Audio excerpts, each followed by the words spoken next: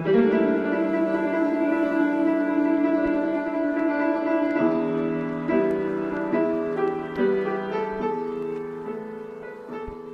here today with another episode of Trump Watch Sussex. Today, in light of the recent events in Charlottesville and the controversy about Confederate monuments in the United States, we'll be looking at the backstory of these Confederate monuments, the backstory of white supremacy in the United States, and we're thinking also about Trump and his comments in light of the riots and violence in Charlottesville. Today, as my guest, I have two professors of history here at the University of Sussex. Robert Cook, who's recently published a book entitled Civil War Memories, Contesting the Past in the United States since 1865. Robert is a specialist in the U.S. Civil War, in particular in thinking about how it's been remembered, forgotten, and commemorated in the years since the war ended. My other guest today is Clive Webb, who's the author of Rabble-Rousers, The American Far Right in the Civil Rights Era. He's an American historian who thinks about race here at the University of Sussex. So with that, let's get started. So I wanted to first think about the history behind these Confederate memorials. Why were these memorials built? What was their original purpose? So the Confederate monuments that litter the southern commemorative landscape today, the vast majority of them were built during the Jim Crow era of the very late 19th and early 20th century. And they were really built to honour the Confederate men and indeed women who lived through the War of 1861 to 1865, a war that cost the South tens of thousands of lives, and a war that was, from the vantage point of Southern whites, a war for independence from those Yankees who Southern whites believed were trying to tyrannize and oppress them.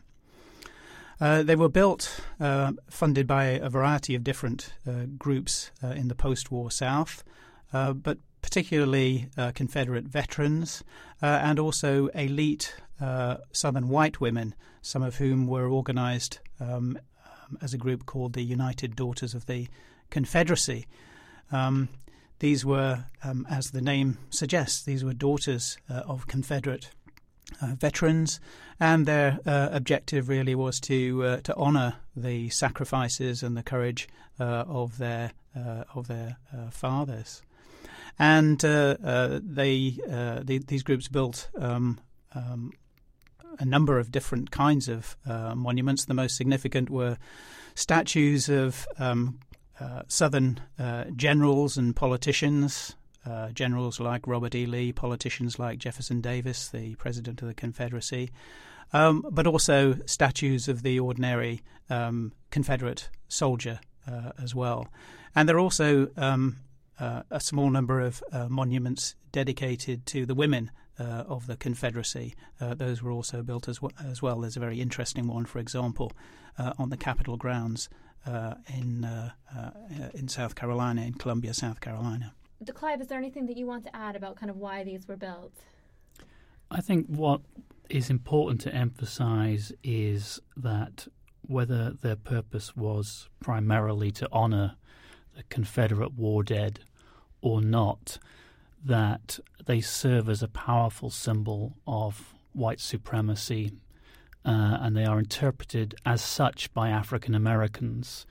So the late 19th and early 20th century has been described by Rayford Logan as the nadir of American race relations. It's a time when new state constitutions are written that mandate the legal separation of black and white, that strip African Americans of the right to vote, and when extra-legal force, lynching and race riots are at their peak.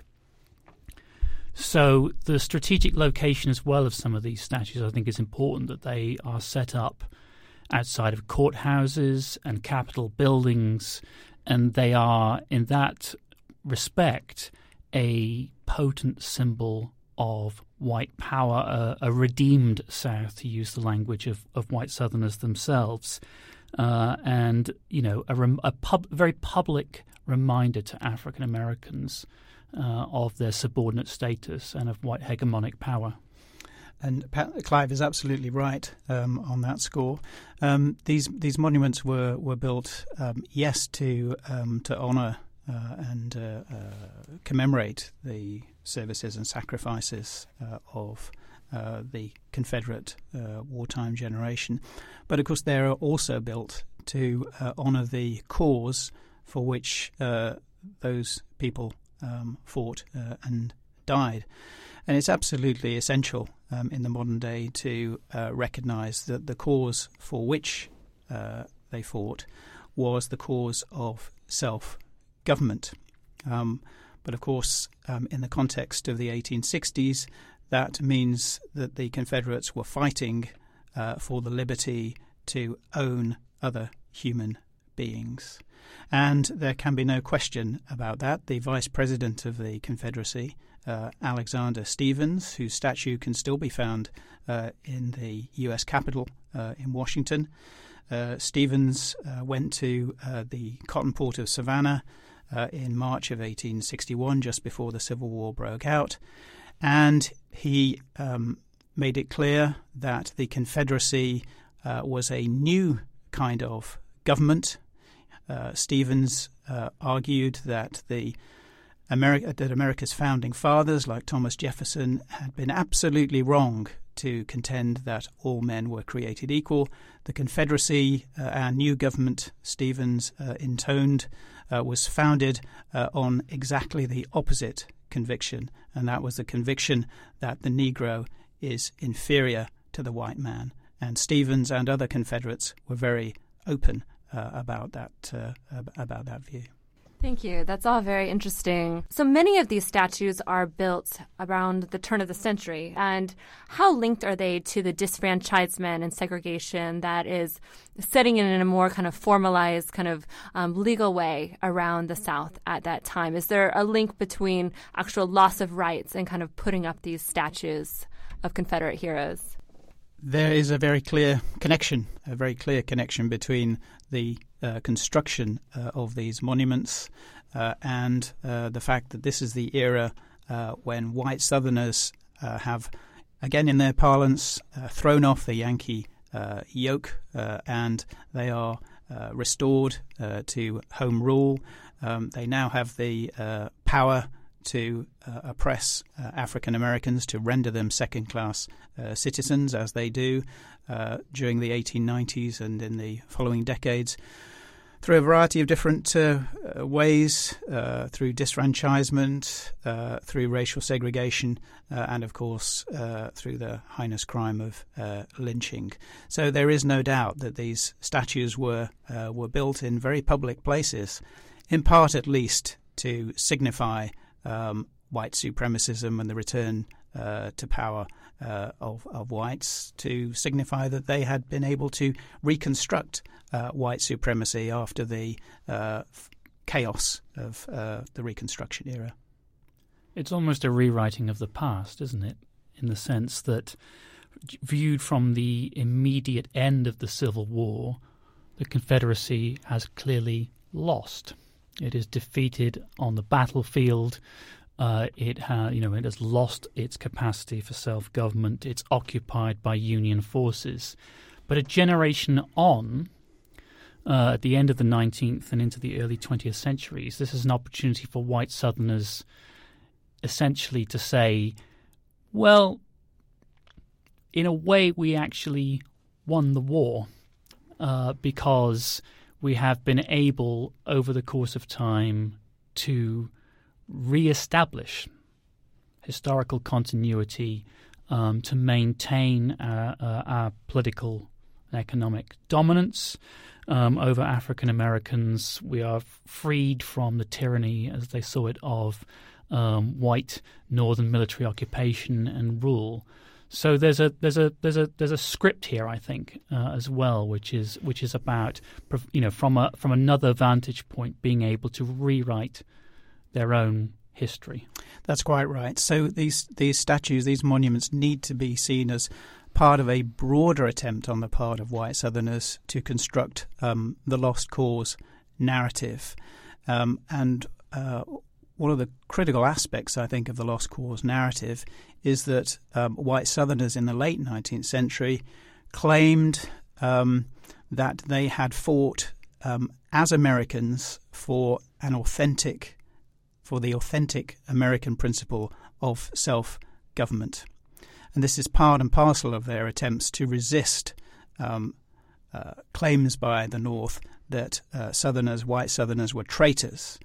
The lost cause and the monuments that went along with it are an attempt on the part of the defeated Confederates to say we were not traitors. We, in fact, were the genuinely loyal Americans because we were trying to safeguard and sustain the principles of the original Constitution, the principle of self-government liberty as defined by slaveholding Confederates. Thank you. So it seems what you're saying in many ways is that these statues are an assertion that even though they lost the Civil War, many of the values that they fought for, they believe they were still able to kind of exercise this white supremacy. And in building these statues, they were showing that they could still do so. I want to think a little bit about resistance to these statues. So there's so much resistance to these statues among certain Americans today. Was there resistance at the time to building these statues or to kind of having them in their communities? There was resistance to the building of these statues. In the 1890s, most notably, I think, from white Northerners in particular, not least Union veterans, who were appalled to see statues of the traitor Robert E. Lee being constructed in many parts of the South. It was much harder for African Americans to actually resist the building of these statues in the Jim Crow era. African Americans did not have the financial resources to build their own monuments. And of course, they were going to put themselves in danger from white violence if they physically tried to resist the construction of these monuments. But there is a lot of criticism of the monuments. For example, the Robert E. Lee, gigantic equestrian statue of Robert E. Lee that was built in Richmond in 1890. There's significant opposition to that statue in the black press at the time. And if we think in broader terms about how did African Americans try to contest the lost cause narrative as it was being constructed by the former Confederates in the late 19th century, one good example of the way that they did that was in December of 1889 when Confederate Jefferson Davis died and was buried in New Orleans. At the time of his military funeral in New Orleans, tens of thousands of Southern whites turned out to mourn Jefferson Davis. The streets of New Orleans on the day of the funeral were emptied of African Americans. So that's just one way that African Americans were able to resist. Now, later on in the Jim Crow era, I think it did become somewhat easier for African Americans to stop the building of some of these monuments. The best example that I can think of is in the 1920s. The United Daughters of the Confederacy were very keen on building a monument to the Black Mammy, the faithful slave, in Washington, D.C., and those attempts were resisted successfully by black newspapers, for example, in the northern states. So there is growing evidence of African American resistance to these kind of statues. That's fascinating. It's interesting to hear that not only were they resisting, but they were at times successful, as in the statue of the Black Mammy.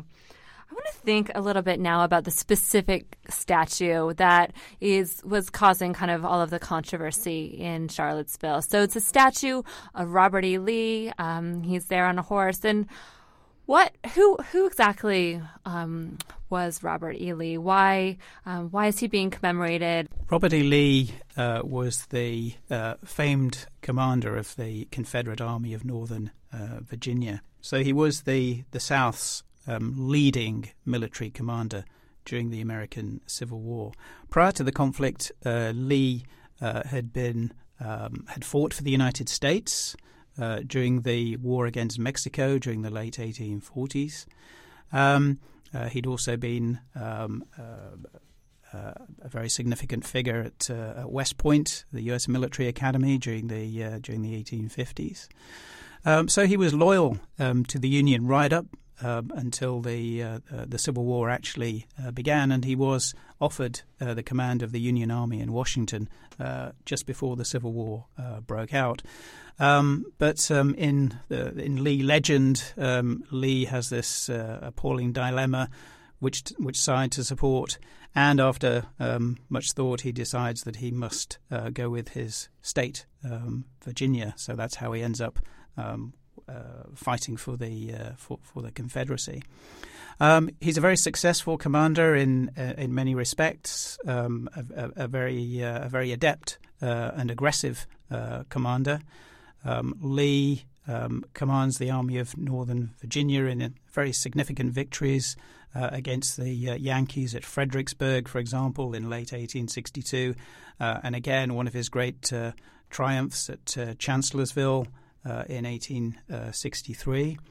But he's not flawless as a commander. One of his greatest mistakes probably was his decision to attack the center of the Union lines at the Battle of Gettysburg on the third day, and Lee's attacking troops were mown down by Union artillery. So, in part, at least, Lee must take some of the blame for the failure at Gettysburg. So he's famous because he is the most significant of all Confederate commanders. So it seems that in many ways, in having a statue of Lee, it represents kind of the Confederacy in many ways as kind of the leading military commander of the Confederacy. I want to think a little bit about this actual statue and why it was erected. So my understanding is that it was actually put into the city of Charlottesville in 1924. Do you know anything about why 1924? It's so many years after the Civil War. Why put up a statue of Lee then? Well, we need to remember that these statues are going up all the time. These Confederate statues are being built through the Jim Crow era. So a number of statues were being built in the 1920s and 1930s. This particular statue was the gift of a local businessman named Paul Goodloe McIntyre, and Goodloe McIntyre was a prominent benefactor of the University of Virginia. He donated tens of thousands of pounds to the university, not only in terms of benefactions, but also he provided money to beautify the local landscape. And so the money for the Lee statue went alongside money for a park, Lee Park. So I think his efforts must be seen in the context of the Progressive Era's City Beautiful movement, trying to improve the landscape around the University of Virginia, of which McIntyre was such a prominent benefactor. That's all very interesting. Let's turn now to the August events around the Charlottesville statue. And it began when the city began to plan to remove the statue of Robert E. Lee. Why do some people today want to take down these Confederate monuments? What do they hope to accomplish by taking down these monuments of the Confederacy? I think the answer is quite simple to that particular question. They are seen quite rightly by many African Americans, not all African Americans, but many African Americans and their progressive white allies, as symbols of white supremacy. and that is the reason why there is so much opposition to these statues today. Yeah, the desire to take down the monuments is an opportunity to exorcise the ghosts of the Confederate past. That the statues remain a potent symbol of a region that is not fully reconciled 150 years after the end of the Civil War, where race remains its principal fault line. And so it's an attempt really in removing them, to publicly heal the wounds that run deep in the American South. So what do the two of you think of this kind of would taking down these statues actually accomplish some of these purposes, or would removing them have a real kind of impact on race relations in the U.S.? What do the two of you think? I don't think that the removal of the monuments in itself will solve many of the systemic problems that African Americans, not only in the South but throughout the United States, face. I think psychologically it may serve an important purpose of just being able to navigate your way through the urban landscape of the South without these constant reminders of the region's white supremacist past. So I think that they can be their removal could be an empowering experience for white progressives and African Americans. Broadly speaking, I agree with Clive on this issue. Even, let's face it, even if all of the Confederate statues in the South were removed, that in itself is not going to get rid of American racism and white supremacism. But I do think there is a good case for taking down many of these statues. And at the very least, either destroying them or removing them to a museum or possibly a Confederate cemetery.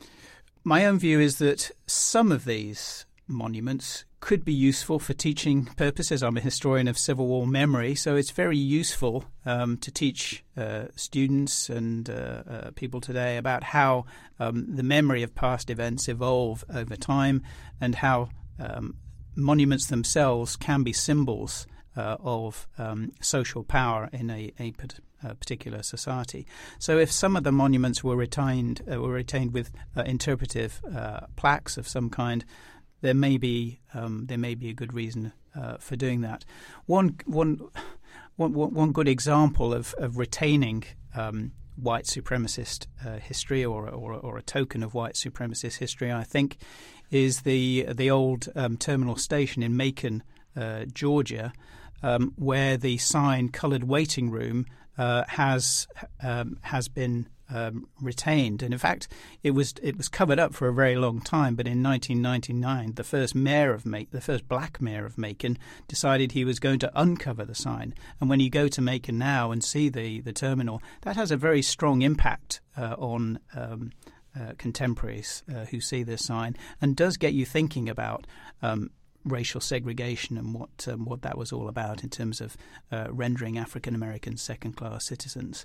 So I think I'm not in favour of getting rid of all of the Confederate monuments, although I empathise entirely with efforts to do this.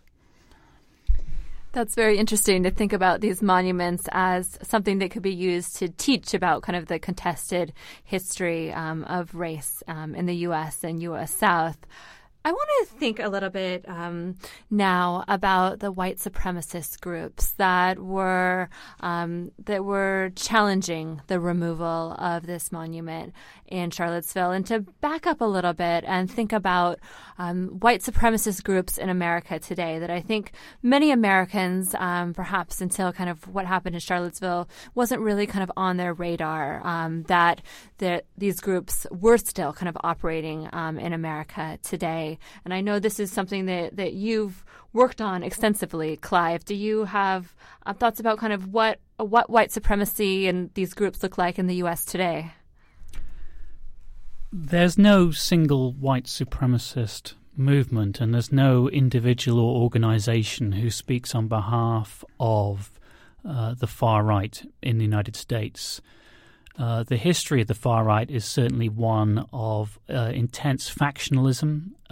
It's a very disparate and heterogeneous group of political activists, and you can see that today very much so. It's splintered into all sorts of different groups. I mean, the very fact that the rally in Charlottesville was, in the words of the organisers, an attempt to unite the right is indicative of that. So there have been ideological differences, personality clashes in the past that have always undermined the far right's capacity to be a more potent political force.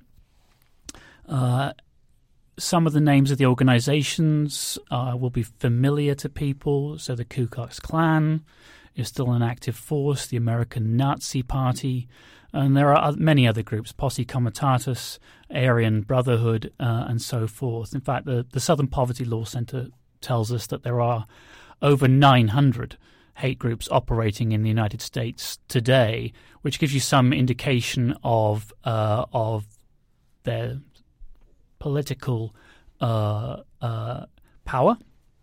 the scale of their membership, and their geographical distribution. They are spread across the entire United States. I think the thing that's been notable about the American far right in more recent times has been, in particular, the increased influence that it has through the power of social media in particular, but also, through outlets including most obviously Breitbart News, a vehicle for the alt-right, and that has, there's not many days that pass without some commentary on how Breitbart News is commenting on the developing political situation in the United States. And that, I think, is in itself significant. While it's far from being part of the mainstream, and it very consciously positions itself in an adversarial relationship with the mainstream media, the fact that it's being picked up and quoted by that mainstream media tells us a lot about at the very least, the increased influence that the far right has, and the way that some of that influence has seeped into the more mainstream political culture of the United States. Is there anything that you want to add, Robert? If we're looking for examples of difference between some of these groups, one good example, I think, would be the League of the South, which sent members to participate in the rally in Charlottesville. The League of the South is a neo-Confederate organization which campaigns openly for a modern-day secession of the southern states from the Union. That objective is not shared by the majority of, or vast majority of, right-wing groups. So, if this is a coalition, it is quite a ramshackle coalition, and one can see any number of potential problems and pitfalls for someone trying to unite these groups under the banner of white supremacy. So how then are these monuments that we've been talking about being used by this kind of wide-ranging, diverse groups of white supremacists? Why are they kind of thinking about the monuments? Why is that kind of what they're holding kind of demonstrations over? Well, the monuments themselves are perfect rallying points in many respects for white supremacists of all types, simply because the Confederacy was a white supremacist state, or an abortive attempt to create a white supremacist state. So inevitably, its monuments become rallying points for these kinds of groups. Thank you. Well, I'd like to turn now to think a little bit about Trump himself and to Trump's actual response to the violence in Charlottesville.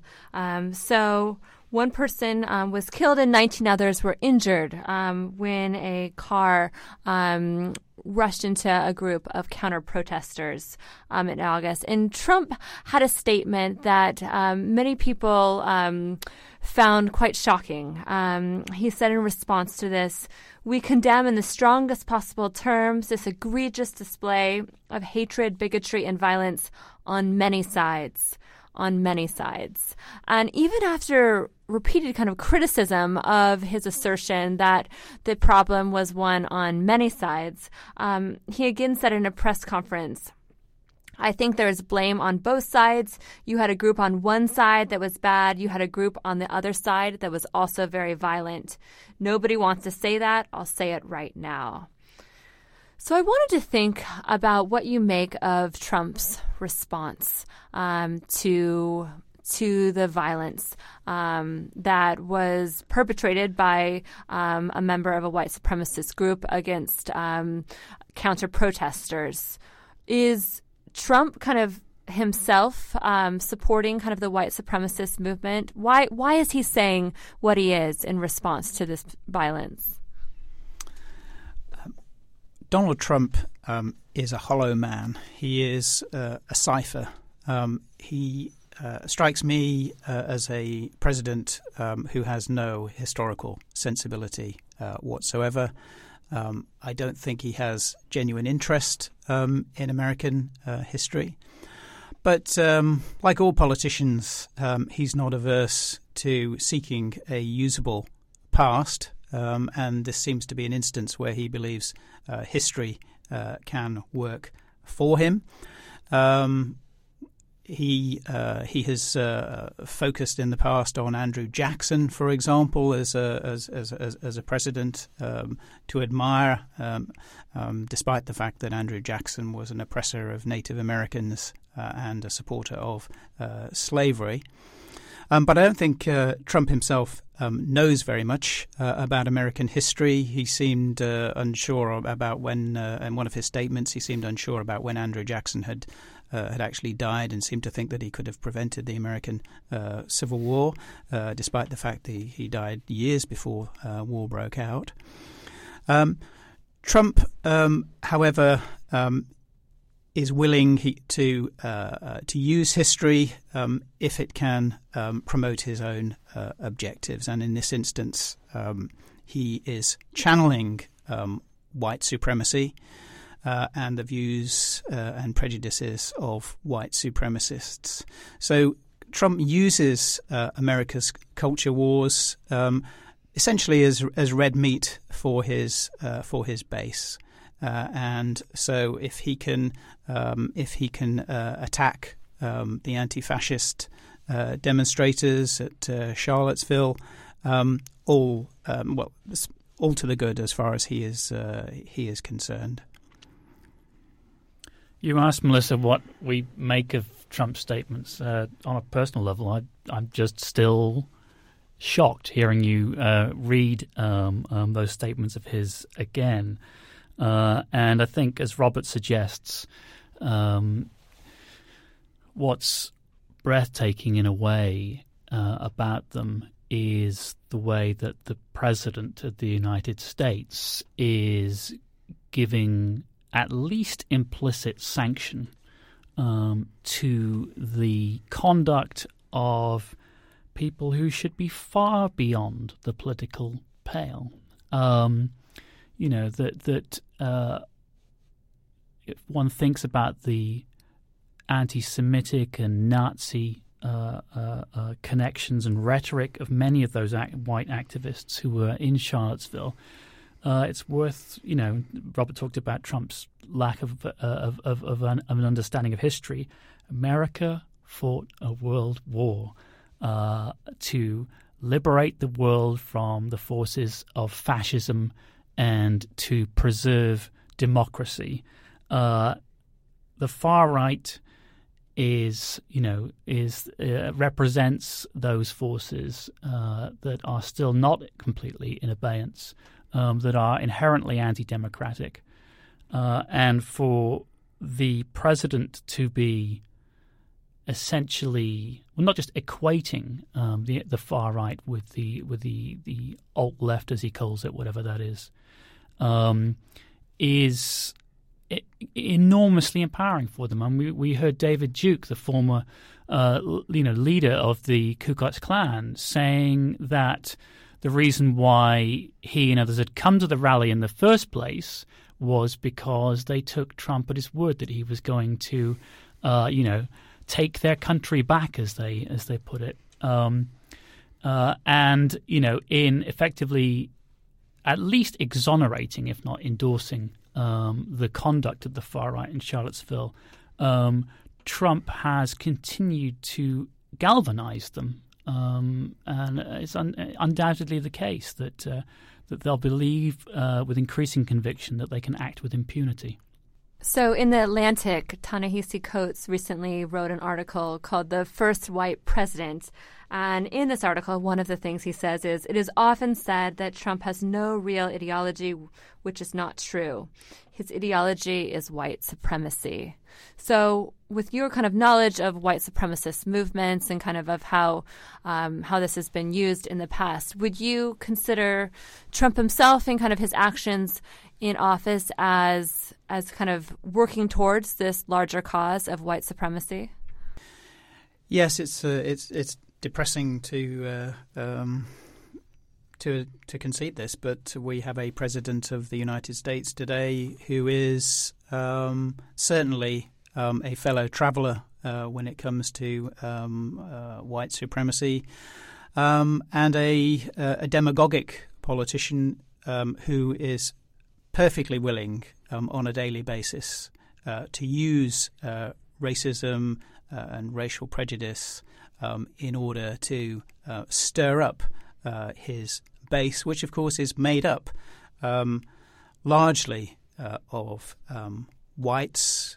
Worth bearing in mind perhaps that just under 50% of Republicans today believe that, or say that, whiteness is a critical part of their makeup, and Trump understands this and understands too that this is a section of the population which fears that it is declining demographically, and is willing to use racism in order to stir up this base. Trump essentially is his whole political campaign really was a response to the election of the country's first black president, Barack Obama, and I think must be seen in this context. So I just want to think a bit now about Trump's actual response to thinking about taking down monuments. So in 3 successive tweets on August 17th, he said the following: "Sad to see the history and culture of our great country being ripped apart with the removal of our beautiful statues and monuments. You can't change history, but you can learn from it. Robert E. Lee, Stonewall Jackson, who's next? Washington, Jefferson, so foolish. Also, the beauty that is being taken out of our cities, towns, and parks will be greatly missed and never able to be comparably replaced." So I just want to kind of think, based on kind of your expertise on these topics, what do you make of Trump's tweet? What do you think about him kind of bringing up these founders who were indeed slaveholders? Is that comparable to someone like Robert E. Lee?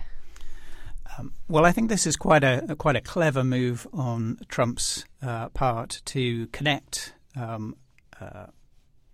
Confederate heroes like Lee and Jackson, who rebelled against the government of the United States and were regarded by the majority of Northerners as traitors to the United States in the late 19th century.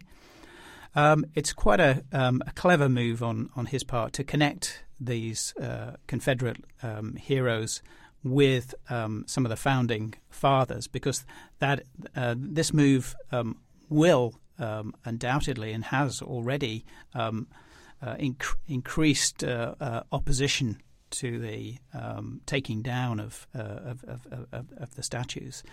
Personally, I think it is a mistake for the supporters of removing Confederate statues. I think it is a mistake for them to move on to the Founding Fathers, because I think the majority of ordinary Americans will react very negatively to any attempt to take down statues of Washington and Jefferson. So it's quite a clever move on Trump's part, I think, to make this connection. So we're almost out of time for today, but I just wanted to finish up by thinking about what the Southern Poverty Law Center recently said, which was that white supremacy and white nationalism is currently on the rise in the United States. Do you see this as kind of something that is going to continue to be on the rise in the future? I think controversy over the monuments will continue, not just Confederate monuments, but monuments of founding fathers who were slaveholders, Columbus monuments, for example. These are all these controversies are all generated by the modern culture wars, and they are linked, as we have seen, to efforts on the part of right-wingers in the United States to sustain white supremacy. It is on the rise in the United States today, and obviously Donald Trump himself is part of the problem here. So it is beholden on all progressives, whatever colour they happen to be vigilant and to critically scrutinise all attempts by demagogic politicians to use history for their own purposes. In the 1930s, the novelist Sinclair Lewis wrote a book titled "It Can't Happen Here," a satirical account of the rise of fascism in the United States that served as a prophetic warning of America's possible future. That, of course, did not come to pass. We are nowhere near a situation like America in the interwar era, when the Ku Klux Klan can command millions of supporters, where it can control the governorships of states. The far right remains a fringe element in American politics. But we should make no mistake that they are not an entirely aberrant force.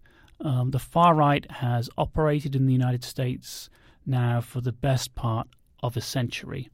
It is currently resurgent, with a president who espouses the kind of demagoguery and bile that characterizes Donald Trump's rhetoric. It can only serve to energize the far right, not necessarily to massively increase its base, but I think to make it more daring in its actions, to believe that it is not fighting the government. This isn't like the Oklahoma City bombing in the 1990s, but to believe actually that it has the government on its side.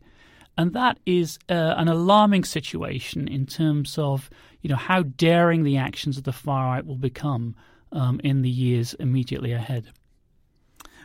We are now looking at a civil war within the Republican Party, a war for the soul of the Republican Party, and I think in the months to come we will see Trump siding with the opponents of the Republican mainstream, and white supremacist rhetoric will undoubtedly play a very, very important role in those efforts on the part of the president.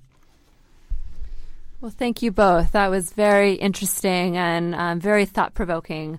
I appreciate you coming in today, and with that, we will be back in a few weeks with another episode of Trump Watch Sussex. Thank you for tuning in.